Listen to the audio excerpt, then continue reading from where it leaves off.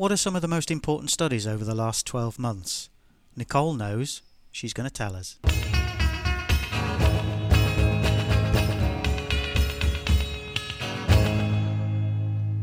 Welcome to the Critical Care Practitioner Podcast. I'm Anna Rodriguez, and it is May 2019. We are at NTI in Orlando, Florida, where over 8,500 nurses have gathered for the annual AACN National Teaching Institute and Critical Care Exposition. And today I'm very excited. I'm going to be talking here with Nicole Kupchik. She is here as a presenter. She's got several sessions that she's been presenting, and we had the privilege of talking to her last year. So I'm very interested to hear a little bit about NTIs that have been progressing over the years, so we'll start with that. Nicole, it's a pleasure to have you. Oh, thanks, Anna. I'm excited to be here. I'm starting to lose my voice a little bit, though. Oh, no. Yeah, that's all right. We still have another day and a half of this. What are you going to do? Yeah. No, it'll be good. I just have to rest it and not talk too much tonight. Perfect. So okay. Anyway. Yes, I've got that.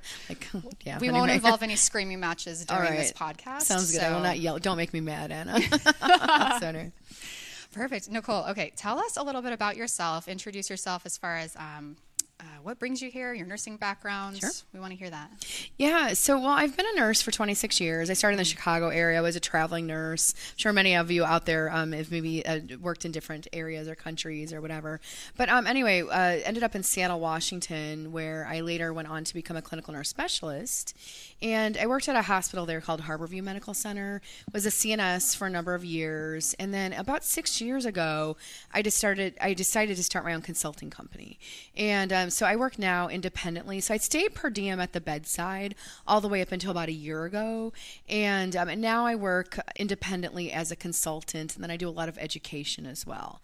So I feel like I've had the most amazing career. A lot of nurses ask me, like, how did you get there? And I think that one thing I would say to that is just try things and say yes. When people ask you if you want to do something at work, say yes a few times, and I'll tell you, it can lead to some pretty amazing experiences.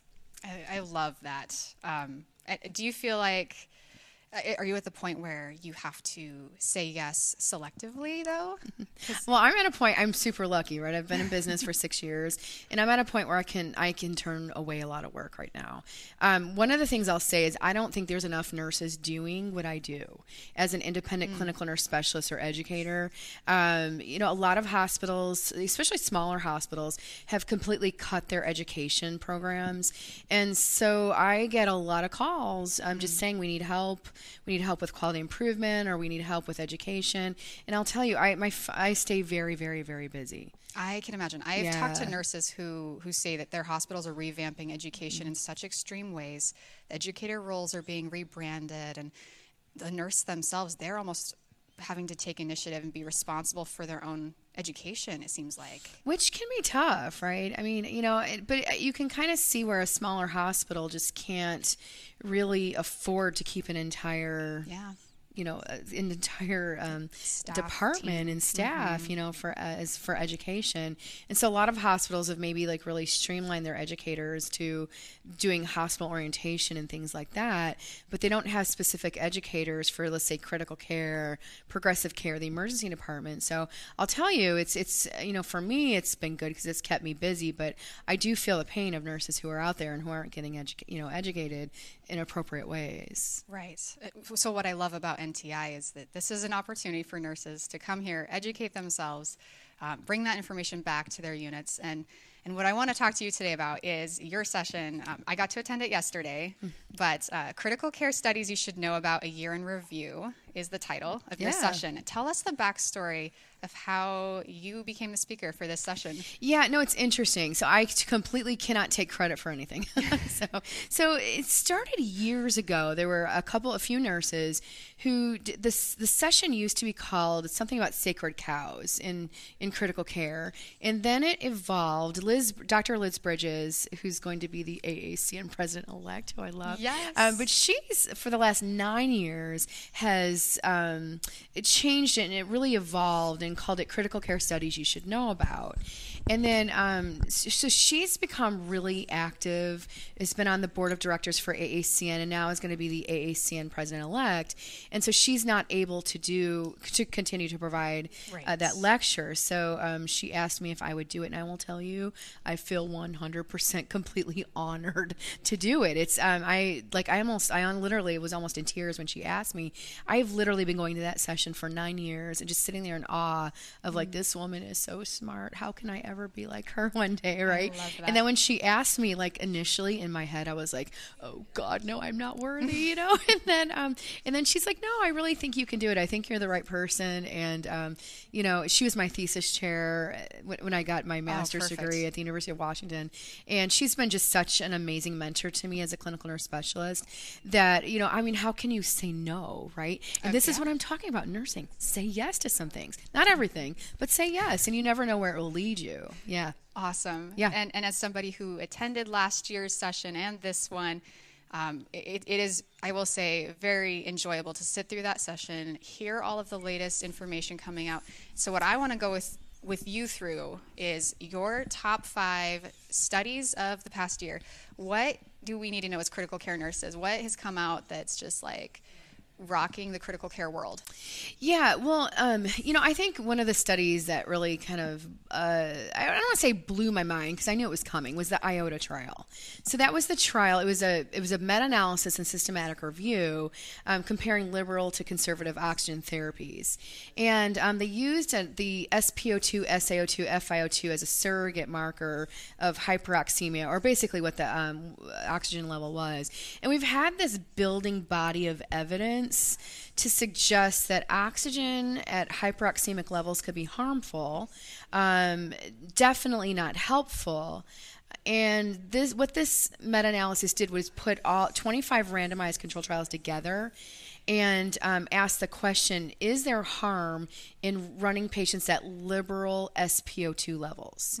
So that was defined as a stat of 96% or higher versus conservative, which is below 96%.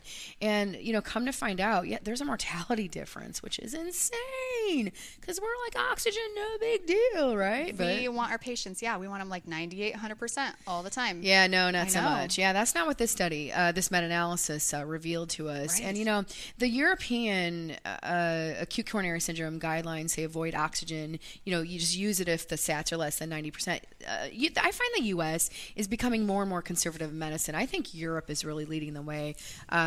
Yeah, and we've got Jonathan over here saying, we are the champions, right? So, but, you know, the U.S. guidelines say, you know, use oxygen if the sats are less than 94% for acute coronary syndrome. But this meta-analysis, I would say a strength and a weakness, both, of the meta-analysis, was that it included all types of patients. So sepsis, surgical, MI, acute coronary syndrome, post-cardiac arrest. So it really included a wide variety of patients. So I think, you know, the one thing I always I'm like such a jokester and try to make a joke out of everything, right? But I think the one thing to realize is like you're still a real nurse if your patient's not on oxygen, you know. Yes. And just you know, just knowing that you actually could be causing harm with it. It's not benign. I always tell nurses, think of oxygen like a drug. It has effects on the vasculature. It definitely has cellular effects, and to just not take it so lightly. Such good advice. What's the situation in the States as far as nurses titrating oxygen? Because in the UK, even though there isn't any specific guideline one way or another, nurses are sometimes reluctant to turn oxygen down, even though the saturations are 98 to 100%, because of fear of whatever, I don't know. Yeah. Is that the same in America? Oh, gosh, yeah. You know, one of the things I always say is, you know what nurses are super good at? Going up on things. You know what we're terrible at? Coming back down. Yeah. So you know, true. it's like, and if you come back down there on room air, you might have to transfer the patient. You know, it's like all these things, right? You know, so yeah, I mean, we're all over the place. And one of the things I found from running the sepsis program, this was fascinating. So over 10 years ago at Harborview, we had built this kind of machine learning model to identify sepsis. And we thought, well, most sepsis is pneumonia, right? So let's look at the SpO2s as a marker to ping a nurse. If you've got an SpO2 that's falling, ping a nurse to say you've got a patient who's heading the wrong direction. So come to find out, what we found, nurses don't like to chart bad O2 sats. No. Do you know what nurses do? Nurses will titrate the oxygen, but continue to chart normal O2 sats. Fascinating. Super fascinating. Anyway, I just, again, I think we're way too conservative on coming down on things, just about everything, but especially oxygen. Yeah. Okay. Fascinating. Yeah. Oh my gosh. Okay. What It's else? like it validates that we are a nurse if they're on oxygen. Mona, we IV can't get rid of it, oxygen. can we? Oh, and I always say, so help me God, if you're teaching Mona, just stop and go to the library, right? So anyway, Nice. you've got to update your practice. So. Perfect. Okay. What else do we have? That's the, what was it? The LOTA trial? Yeah, IOTA. So IOTA. that was the IOTA It's an trial. I. So I IOTA. think, one of my I'll just say this is so personal, is delirium. Delirium, yes. Yes, I'm always, just know, if I'm a granny giving this talk at NTI, I'll be like 80 years old giving this talk, right? I will always include something on delirium. It is just so near and dear to my heart. So a couple things I presented yesterday. Another big bust on antipsychotics, which no big surprise there. But there was the Mind USA trial that had assessed the idea of using antipsychotics like Haldol, Geodon to treat delirium. They were using big doses as well, weren't they? Well, it was up to 20 milligrams on the Haldol and 40 milligrams on the Geodon, which I don't know, like 20 milligrams of Is Haldol. that a daily dose, though? We're doing Daily. that for a few days? For daily, yeah. So up to 20 milligrams daily. In a 24-hour period. In a 24-hour period, yeah. But the interesting thing was they gave these antipsychotics to patients who had either hypo or hyperactive delirium. In general, clinically, we don't use antipsychotics for hypoactive. We get them out of bed, put their glasses on them, get their hearing aids in, ask all the girlfriends to come in and just glad they're sit with still. Granny. Yeah. You have to engage the person who's got hypoactive delirium, which is the most common type of delirium. So for hyperactive, though, the thing we worry about is patients causing harm to themselves, right?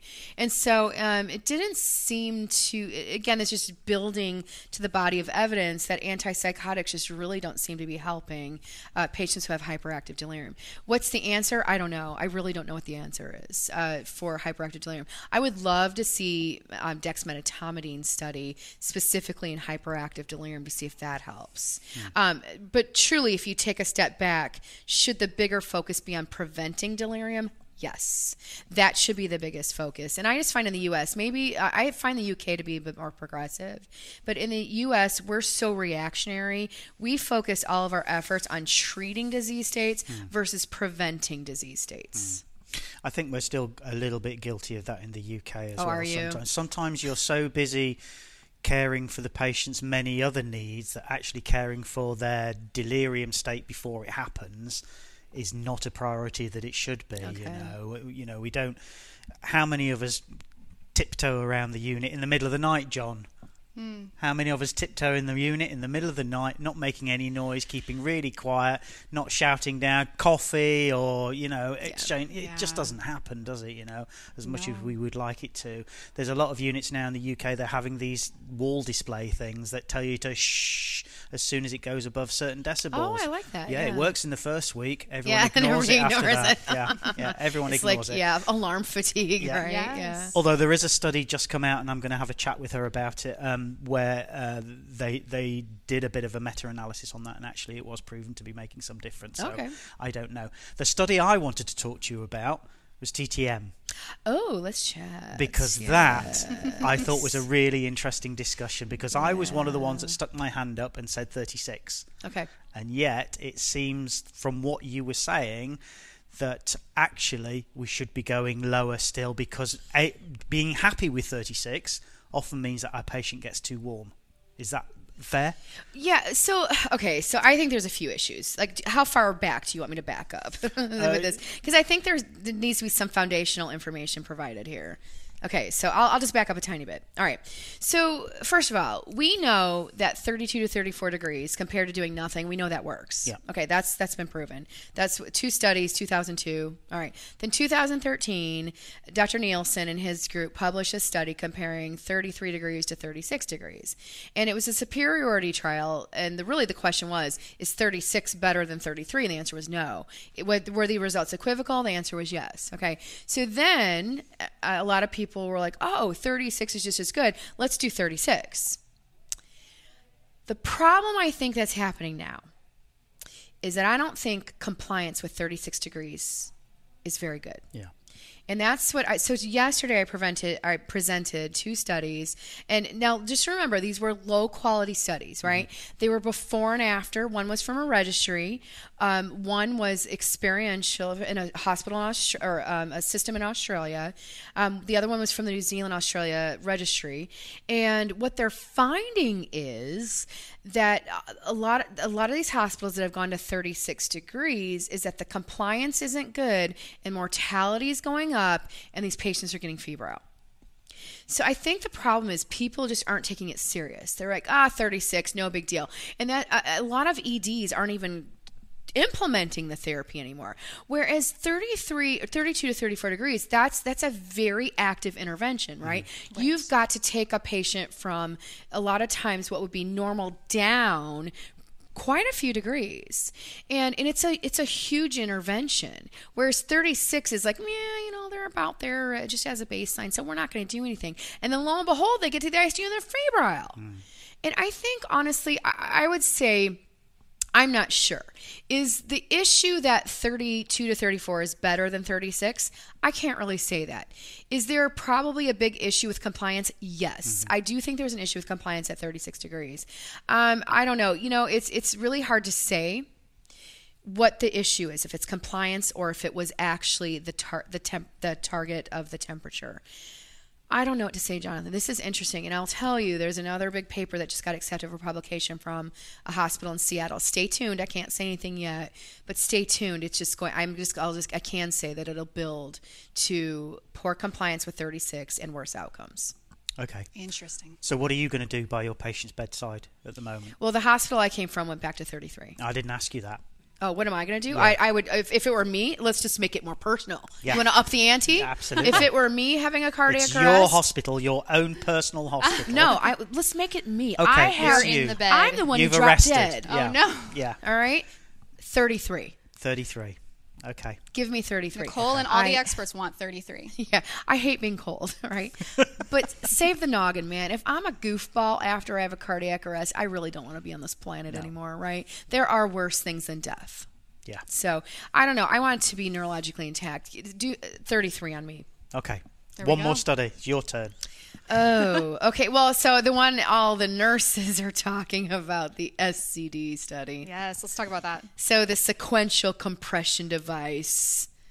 The squeezers on the legs. What do you call them in the UK? Oh, the flotrons. Flotrons.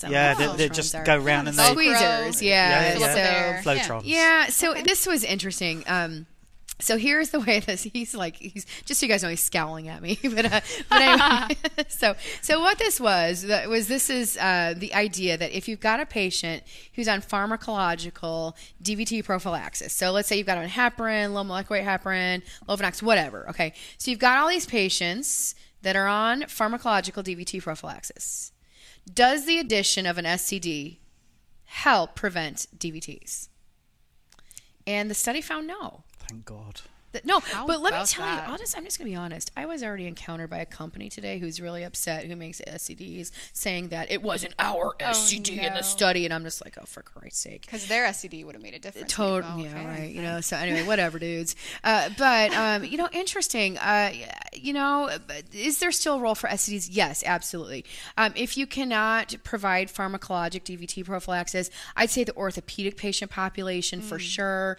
So I do still think there's a role for SCDs, but in the group that was studied, which were critically ill patients who were on pharmacologic DVT prophylaxis, the data didn't show that the sequential compression devices gave any added benefit. So I know I swear there were cheers around the room when Showed the I results. can just imagine. Yeah, there were people were doing backflips. They're like, yeah. All of that guilt on the nurse's shoulders, thinking, "Oh, the time I forgot to put the STDs back on my patient." Well, so the interesting thing about this study is that was one of the things you have to look at is compliance with the sequential compression devices. So they were on a median of 22 hours. So I'm like, I don't know any ICU patient that's got them on that often. So that actually have really good compliance with it. Dang. So yeah, so I think just interesting results. Yeah.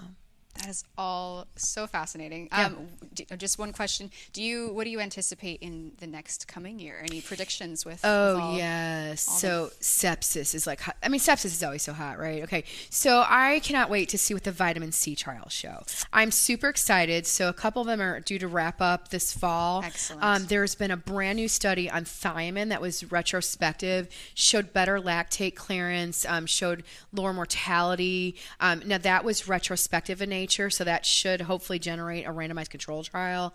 The vitamin C, I cannot wait to see what this stuff shows. I don't think it's going to show the magnitude of improvement that Paul Merrick's before and after study showed, but I'm super excited about that. The other thing is the idea of early norepinephrine in septic shock versus waiting. So a small trial of 300 patients demonstrated that early initiation within the first 90 minutes of norepinephrine had better outcomes and shock resolution than starting it later.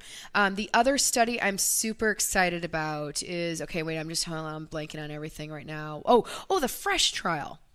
So this is the idea in sepsis of putting a non-invasive stroke volume measure on a patient and using that to guide fluid resuscitation versus usual care, which means I'm looking at your heart rate, your vital signs, your lactate, and guessing if you need fluid. So that study wrapped up, and it will be published by the next NTI. So I'm super excited about that. Non-invasive stroke volume. So what are they using? They use the bioreactance cheetah device. Right. Okay. Yeah. So and this is on ITU patients or just sick patients? Septic patients. Right. Yeah. Okay. Yeah. Okay. And then the other big study I think it's called the ICU ROX study, ROX, I think. But anyway, it's looking at liberal versus conservative oxygen therapy in mechanically ventilated patients. Mm-hmm. So that's a very specific, super specific. And then the other one is the Pedal Network, who's now they kind of taken over from the ARDSnet, the ARDS network. The Pedal Network is looking at conservative versus liberal fluid management in patients with sepsis and ARDS. So I'm super excited to see what a lot of these trials show. Awesome. Yeah. I can mention one more as well. Let's hear it. The Stress-L trial that's going on. So beta blockers in septic patients. Oh, sure. And it's really interesting. We had a patient on this drug a couple of weeks ago, and the heart rate did indeed come down as it was designed to do. And actually, the patient turned around quite quickly. Now, it's one patient. It could be pure coincidence, but it was really interesting the way it happened. So it's going to be interesting to see that one as well, I think. Yeah. Okay. I'll have to kind of mark that one down and make sure I keep my eyes and ears Stress-L. for it. I'll let you know. Stress-L. Yeah. I hadn't heard of that one. Yeah, okay. It's a good one. All right. Excellent. I'm excited, though. Right? I'm excited. Just talking to you makes me excited about all this. Who knew we could find journals and studies so fascinating?